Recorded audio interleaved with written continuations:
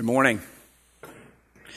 As we look into the word of the Lord that endures forever today, in our study of the book of Isaiah, we come to Isaiah chapter 40, which is a little intimidating for me, honestly, not just because it's long, but because it's one of my all-time favorite passages of Scripture, period, which kind of brings a bunch of pressure. You know, it's sort of like, man, God, please help me to do justice to this, because I promise you, my flesh and I am like the grass. I can't do it. And so I've been asking the Lord all week that He would.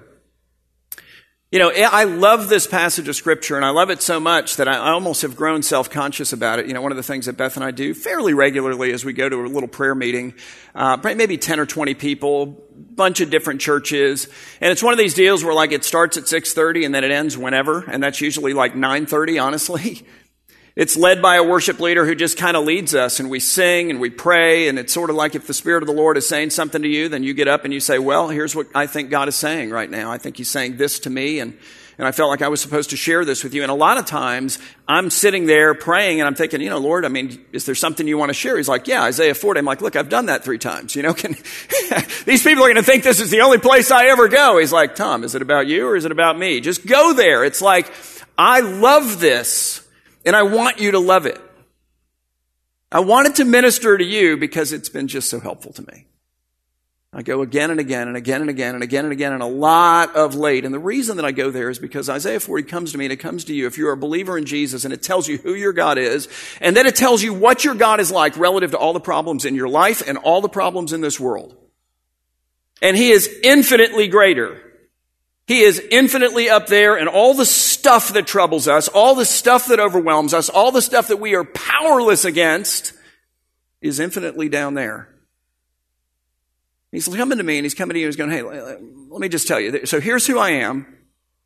Here's what I'm like relative to all that stuff that consumes you, that overwhelms you, that is wrecking you right now. And by the way, because of who I am and what I'm like, a day of deliverance is coming, and it's coming because I've promised that it would come. Think about this with me for a minute. Jesus Christ was promised by the prophets, like Isaiah, long before He ever came into the world, that He was going to come into the world. And He came into the world.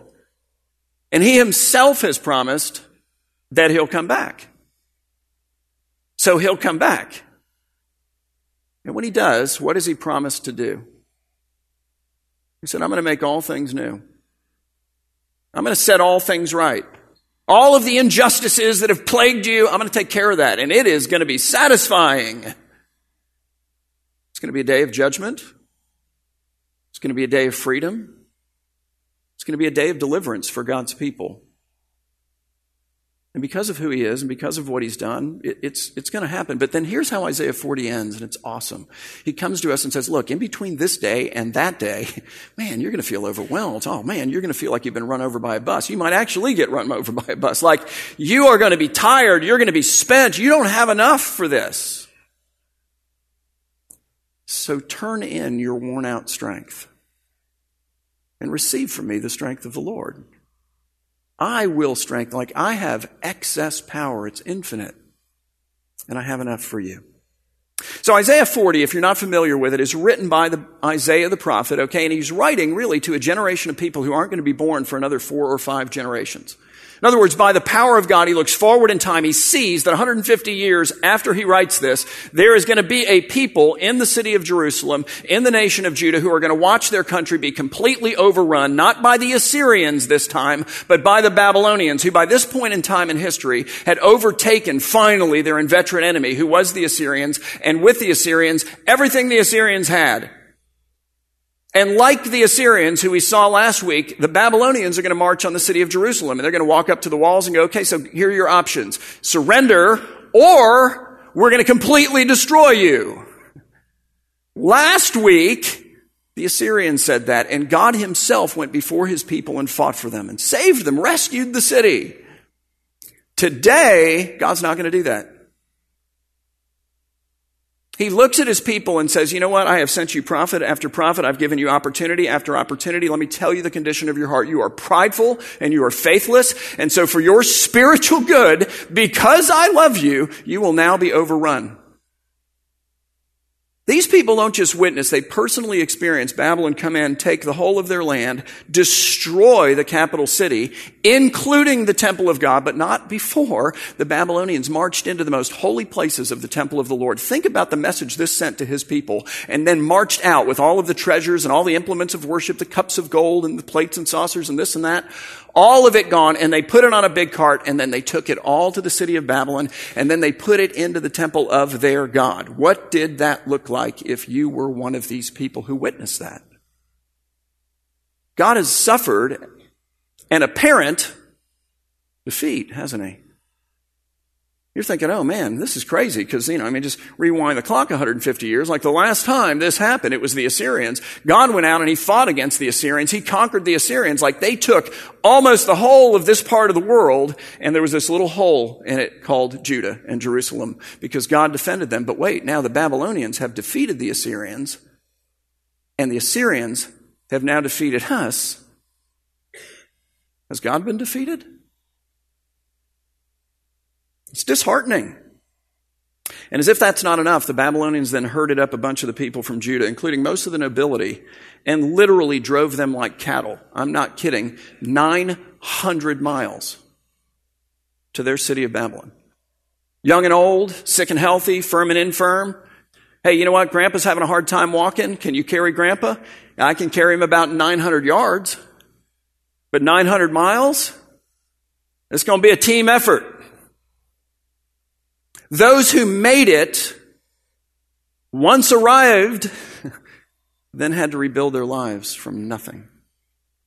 A foreign land, with a foreign tongue, with zero resources. Listen, we've had a rough 18 months. I think we can all agree on that. But we've not had that.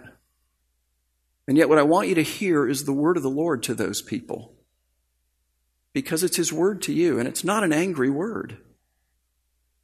It's a beautiful, wonderful, life-giving word. It starts out like this. Isaiah comes and it's this massive shift in the book. It's like judgment and then judgment and then judgment and then judgment and then this. And it's like oxygen. God comes and through the prophet he says, comfort who? Because this is comforting. Comfort my people. Says who? Your God. Now, why is that comforting? Because here's the other thing they had to be wondering. Has God abandoned us? I don't know, maybe he suffered a defeat, but option B, maybe he's just abandoned us. Like maybe we have just been living in rebellion against him. We did grow too prideful for too long. We ignored all of his warnings. We sent away all of his prophets. We didn't do anything that he wanted to do. We are, in fact, faithless. Have we grown so faithless and prideful that he has completely abandoned us? Finally, he just threw his hands up and said, all right, fine, whatever. You guys go to Babylon. Go on. Like cattle. Just going to herd you. Off you go. Because I'm done. God's like, no. You might abandon me, but I do not abandon you. He says, go to my people. Here's the message. Comfort my people. Tell them that's who they are. Says, your God. Speak tenderly to Jerusalem. That's an image for the people is the idea. And cry to her that her warfare is ended and that her iniquity, her sin is pardoned, that she has received from the Lord's hand double for all her sins, which is a little confusing and it sounds unfair, doesn't it? Because it sounds like what he's saying is, I've punished them 2 times for every one sin. And it's not at all what it's saying. So under the law of God, if I stole one of your sheep, and I know right now you're thinking, Tom, I'm not too scared of that because I don't have any sheep, Like I don't deal in sheep. I'm not a shepherd and neither am I, but let's pretend, okay? So you have sheep. I steal one of your sheep. You know that I stole your sheep. The FBI and the CIA convicts me of, stealing your sheep. I'm found guilty in a court of law for stealing your sheep. What is justice? It's not just that I return your sheep, payment number 1. It's that I end up doing to myself what I sought to do to you. And so the law would require me to give you a sheep back. And then, because I sought to dispossess you of a sheep, justice says, now, Tom, you're going to be dispossessed of one of yours. And so I would have to give you 2 sheep, even though I had only stolen 1. That's what this is a reference to. What God is saying is, go to my people, comfort my people, tell my people that full payment for all of their sin has been made, and I am satisfied it has been accepted. That's a comforting word. And here's why. Because our lives, all of them, are full of stolen sheep. And, maybe you're thinking, I don't even know you, and now you're calling me a thief. And I am, sort of. I don't know if you're actually stealing stuff or if you've actually stolen stuff. I thought about this week. I'm like, have I stolen anything? Not lately, but I did steal a yo-yo 2 or 3 days in a row, actually, from a 7-Eleven until the 7-Eleven guy. I was 12, so I wasn't 40. Just keep that in mind. Until the 7-Eleven guy figured it out, and then he chased me and my friend, who later on in life, curiously enough, did actually go to jail, out of the 7-Eleven, all right? And thus ended my career as a thief. But that, I don't think, is the kind of thievery that I'm concerned about. The kind of thievery I'm concerned about is the fact that God, the creator of all things, of me and of you, has created us to live for Him. And here's what we have stolen. We've stolen our lives from Him. We've lived for us and for other people and for other things and for all kinds of stuff, far less than Him. And we can't repay Him. It creates a debt. See, the gospel is that God so loved us that He sent this Jesus that Isaiah speaks of 700 years before He shows up into the world. God made man that He might suffer and die as the penalty for our sin, that God then might receive His payment for our debt. And we know that He's received the payment for our debt because He raised Him from the dead. He's like, come to Christ. Recognize the debt. Cry out like, oh my goodness, I can't do anything about this, but I claim by faith what Jesus has done, the payment that He's made. And the payment is made.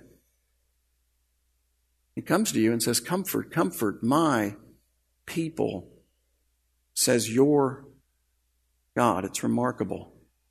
And we know that He's talking about Jesus here, because even though He's writing 700 years before Christ shows up, He describes Him. See, what happens next in Isaiah 40 is you hear 3 voices. I'm just going to summarize them. Voice number 1, God is saying, listen, your debt is paid, not by you. That's an impossible task. Your debt is going to be paid by God, who is coming into the world, how? As a king, a great and coming king. That voice number 2 says, oh, by the way, comes in the flesh. And what is flesh? Because Ryan just sang it. It's like the grass. The grass withers and fades away. Human flesh is subject to death. We all experience that. We experience it when other people die. We will experience it when we die. But the word of the Lord, and who is that? It's not just a thing. It's a person. It's Jesus. It says in Isaiah 40, not will stand forever. It says it will arise forever. So just replay that for a minute. So Isaiah is saying, listen, payment for our debt, which is of great comfort and eternally so for God's people, and it's by which we are His people, finally, fully, definitively, and for forever, is going to be made by one who will come as of Isaiah's day, 700 years later. He will be God. He will come as a king. He will suffer death. He will arise forever. That only describes one person in all of history. And so then voice 3 comes along and says, okay, so here's the response to that. Here's the reaction to that. Here's what you are supposed to go do. So confident am I, Isaiah says, of that happening. And here's why I'm confident, because of who God is and because of what He's like relative to everything that happens in our life and world. There's no way this is not happening. He says, go up onto the mountains, bring with you trumpets, bring the little megaphone thingies. And He says, declare from the mountaintops the Savior who will come. And we're on the other side of the cross. And we are to declare to the people in our family, to the people we work with, to the people we go to school with, to the people in this city, the people of South Florida, the Savior who has come, who's paid the price, who relieves us of the debt, through whom we are welcomed into the family of God. Guys, that's what Alpha is about. That's why we're coming to you and going, hey, who are you inviting to Alpha? Because it starts this Thursday. But what was another one of the problems that these people had back then, if you think about it? Because I think it's a problem that we have as well. They're so beaten down. Imagine the experience that they've just been through.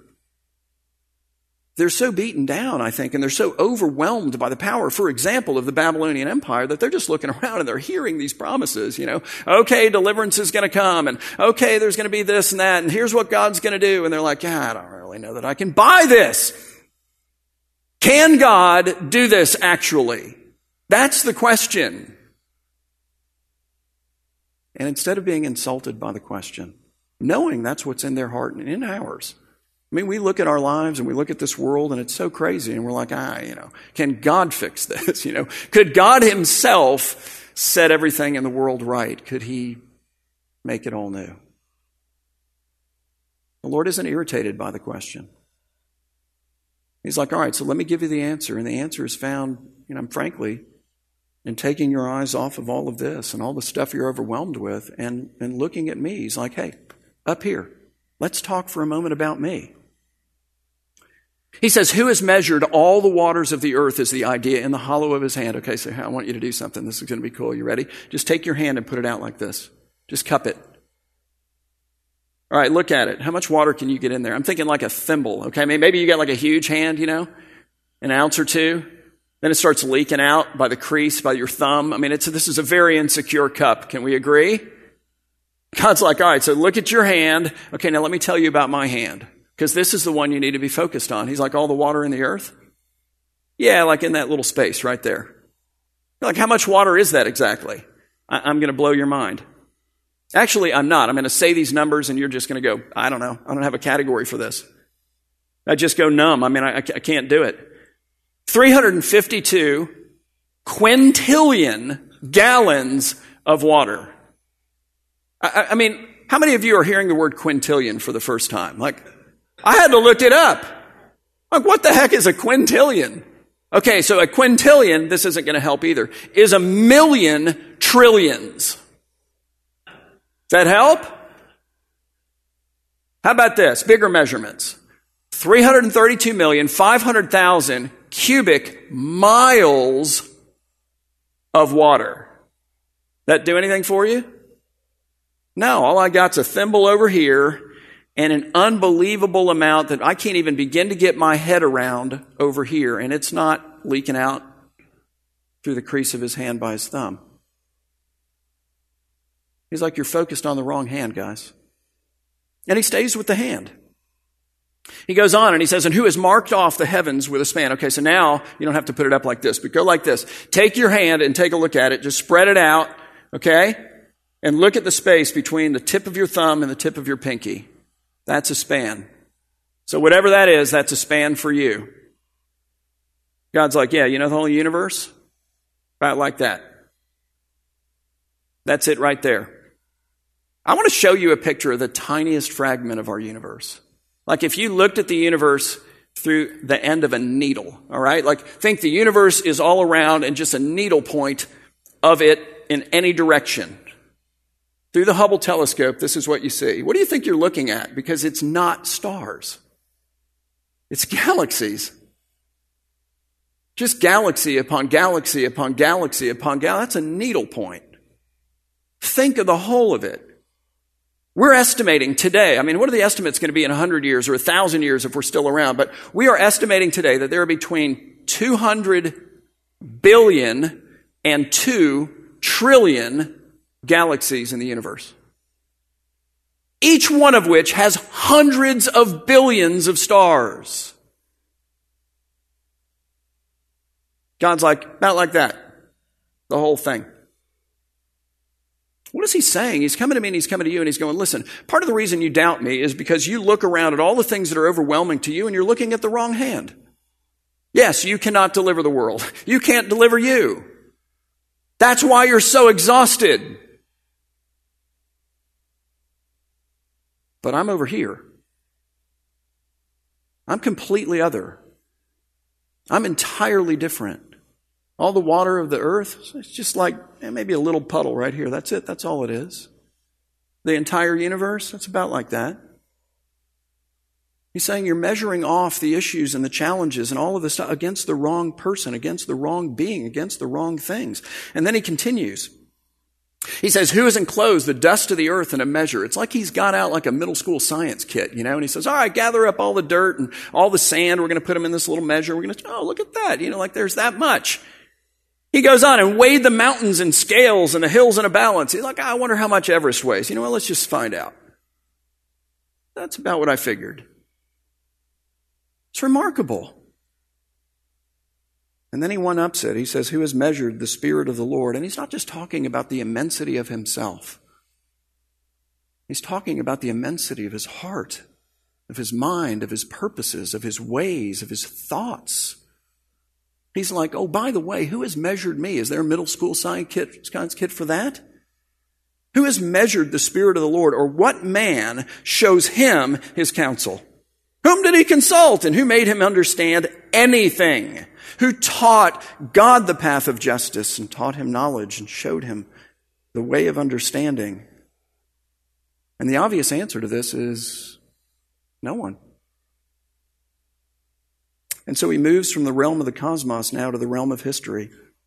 And he says, behold the nations. Again, they're in Babylon. He's like, yeah, forget about Babylon. Just gather them all up. He's like, the nations are like a drop from a bucket. All right, so, like when you drop a bucket, and you've never dropped a bucket into a well, right? It's like owning sheep. I don't own sheep, Tom. I don't have a well in my backyard with a little pulley system, and then I drop the bucket. You can imagine it. You let the bucket down. The bucket hits the water, it rolls sideways, it fills up with water, right? And then you kind of pull it up, you know when it's full, and then you start to pull it up from the bottom of the well, and a tiny little drop falls off the side of the wet bucket. He's like, all the nations of the world like that drop. That's it. That's all. It's a remarkable thought. I think we'd all agree at this point that China is a pretty powerful country. The government of China right now is doing everything it can to stomp out the Christian church. And it is exploding in China. The government of Iran is doing everything it can to stomp out the Christian church. It's growing faster there than anywhere else in the world. And I think that's part of the reason. Part of the reason is they get together, they kiss each other goodbye in the morning, and one goes to work that way, and one goes to work that way, and one goes to school, and one goes to the park to walk the dog, whatever.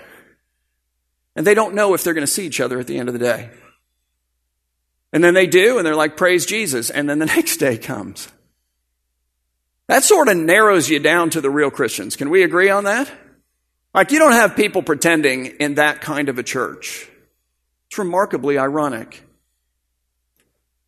Since the beginning of the quarantine, and this is far from the oppression of China and Iran, since the beginning of the quarantine, about a third of the Christian church has disappeared. And that doesn't mean they disappeared from their church, but they reappeared at another one. It means they left entirely. I wonder what the Lord is doing, honestly. I wonder if he isn't skinnying us down to the real church. And you're like, well, Tom, are you saying that, to be a Christian, you have to come to church? No, but I am saying that Christians go to church. So I'm deducing it that way. I think that's the natural expression of a heart captured by Jesus. It is worship, and it is with God's people worship, whether that's on the line or here. God's like, look, let's talk about the issues. Let's talk about the challenges. Let's talk about the nations. You're impressed with the nation, Israel? Babylon? I don't know. None of that is anything compared to me. In fact, they're accounted as dust, he says, on the scales. You don't even have to wipe the dust off the scales because the dust weighs so little, the scales don't even register it. He says, behold, God takes up the coastlands like fine dust, Lebanon, so he calls out one of the nations. And he calls out a nation known for its forests and trees. Lebanon, with all of its trees, would not suffice for fuel. It doesn't have enough to make a big enough fire, nor are its beasts enough for a burnt offering for a God such as me.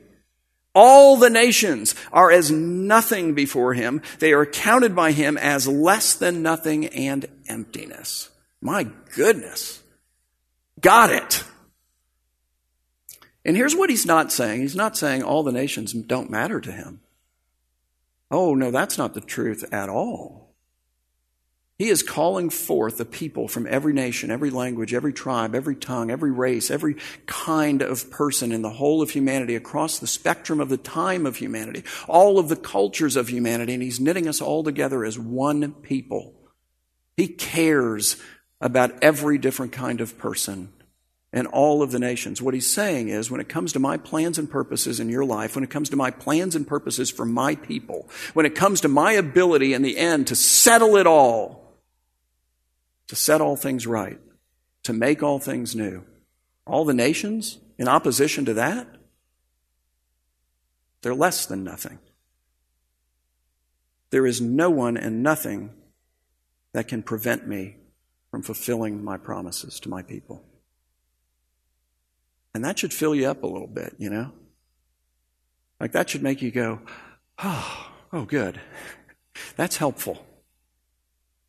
He continues in verse 21. He says, do you not know? Do you not hear? Has it not been told you from the beginning? Have you not understood from the foundations of the earth? It is he who sits above the circle of the earth and its inhabitants with their monumental egos and with their monumental power from our perspective as fellow inhabitants are what to him? They're like grasshoppers.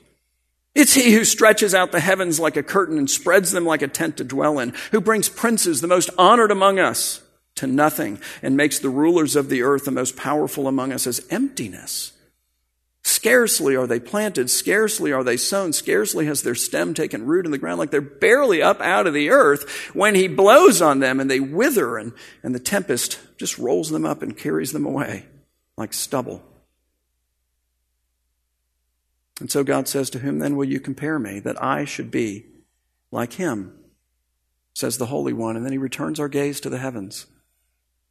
He says, lift up your eyes on high and see. I love that.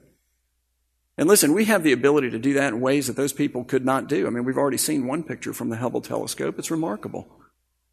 I was out walking the dog last night, and I'm looking up at this star in the sky. I'm like, good grief, this thing is huge. You know, I'm thinking, oh my goodness, it looked like the natal star of Jesus. I mean, it's really big and bright. Good grief. And so, you know, I'm saying to the dog, you know, hey, did you see that? And she's like 9 dogs have peed here, you know, so I'm just going to sniff, you know, like you can fascinate over that star if you want to, that's fine. And so I've got this app on my phone and, you know, I can bring it up and I can point it at basically anything in the sky and then it tells me what it is. And it was Jupiter. Pretty cool. But we can do better than that.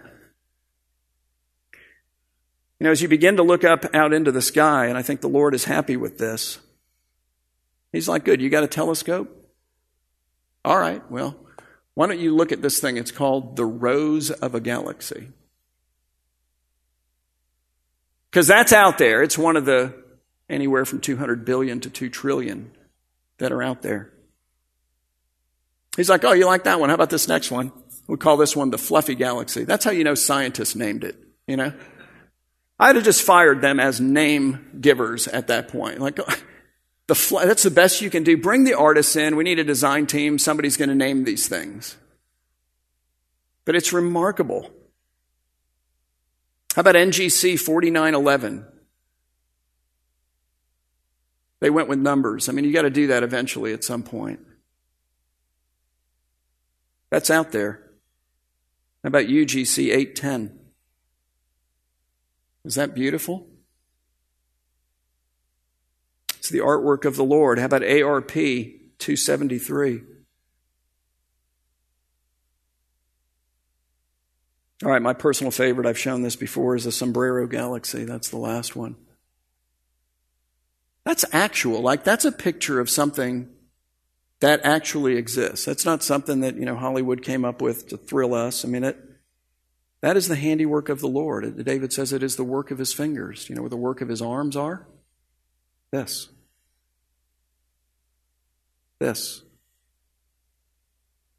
God says, oh, you have the ability to look out into the heavens. This is awesome. Look out into the heavens. Take advantage of that telescope. It's phenomenal. Go on the website. Who created these? He asks. And I think that's a question you need to settle. Because clearly he's claiming that he created this. So it's either him or, wait for it, nothing created that. Because ultimately that's what you're left with. He says, who created these? Let me answer this. It was me. It was he who brings out their host by number, calling them all by name, by the greatness of his might. And because he is strong in power, not one is missing. And then God goes straight for our hearts in the most redemptive, wonderful of ways. He's like, look, I know you've got some questions you want to ask me. I'm going to articulate your question for you, and then I'm going to answer it. He says, here's what you want to say. You're looking at your life. It seems like it's a disaster. The world looks like it's falling apart. Calling us Jacob and Israel, he says, why do you say, O Jacob, and speak, O Israel, my way is hidden from the Lord. Lord, where are you? Do you see this? What's going on here? Like, why aren't you doing something? Why do you say my way is hidden from the Lord, and my right? I've been wronged, and I deserve justice. My right is disregarded by my God. He's like, one look at me will cure you of that. Problem is, you're not looking. You're looking at this hand. He's like, what about this hand? This is the one to look at. He says, have you not known? Have you not heard? The Lord is the everlasting God, the creator of the ends of the earth.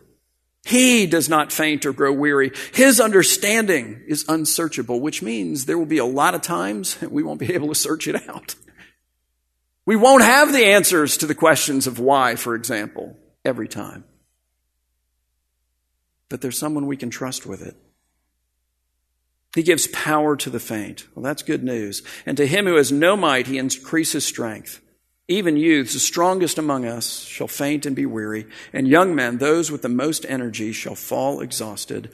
But they who wait for the Lord, okay, those people shall renew their strength.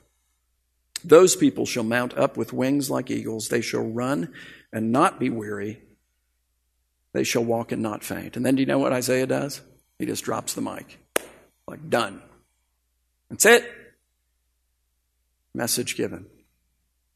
It's beautiful. Look, I love this chapter, and I love it because particularly in moments when I'm overwhelmed with all the stuff down here, I just run to it. And it tells me, I'm like, oh, yes.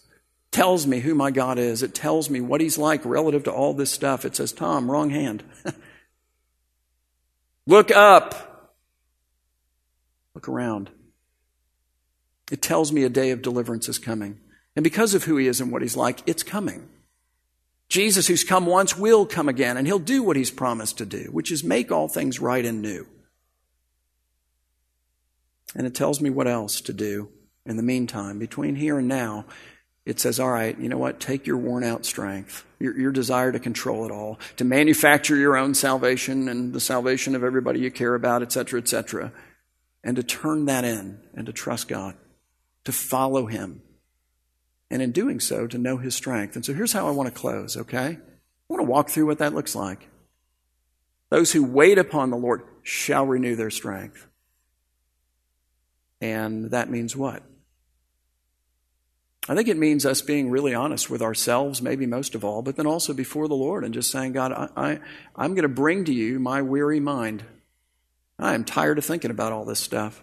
Wears me out. I'm going to bring to you my weary soul. I feel dead inside. I'm like calloused, hard. I'm going to bring to you my weary heart. Not sure it's alive. Maybe. Bring to you my weary body, my weary life. I'm going to bring it and lay it before you, and I'm going to confess the sin of wearing myself out, trying to be my own Savior. It starts with that. Secondly, I think it continues as we, having done that now, embrace with confidence by faith the God who really is. By not looking at our hand but his. By saying, you know what, I agree, God, with who you are. Now, your ways are unsearchable, so I'm confused at times. Believe me, the people in Babylon were confused. And that's the least of the things they experienced. I'm confused at times, but I am going to trust you, and I am going to confidently believe and expect your deliverance. That the day is coming, all things made new, everything set right.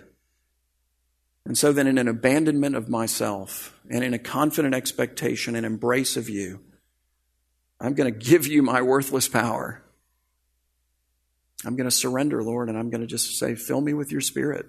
Fill me with your power and lead me through each day. Show me the battles to fight and the things to be concerned about and how to deal with it and so on and so forth as I encounter life and it encounters me. Give me that perspective that is yours, that is life-giving. And let me operate not in my strength. I've proven it's not enough, but in yours. So I'm going to pray. And if that's you, I want to lead you through that.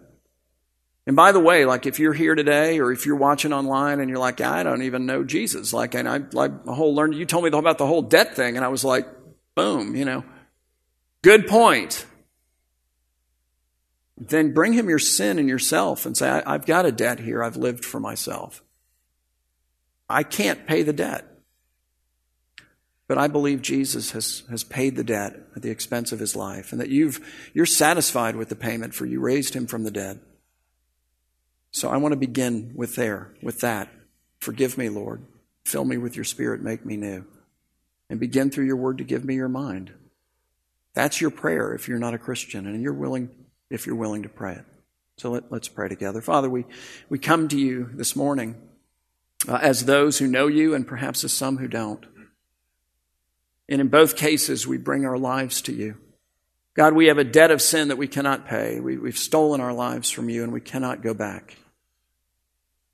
And so we claim through Jesus forgiveness for all of that, the payment of our debt. And we ask you to fill us anew with your Spirit, Lord, and to lift our heads.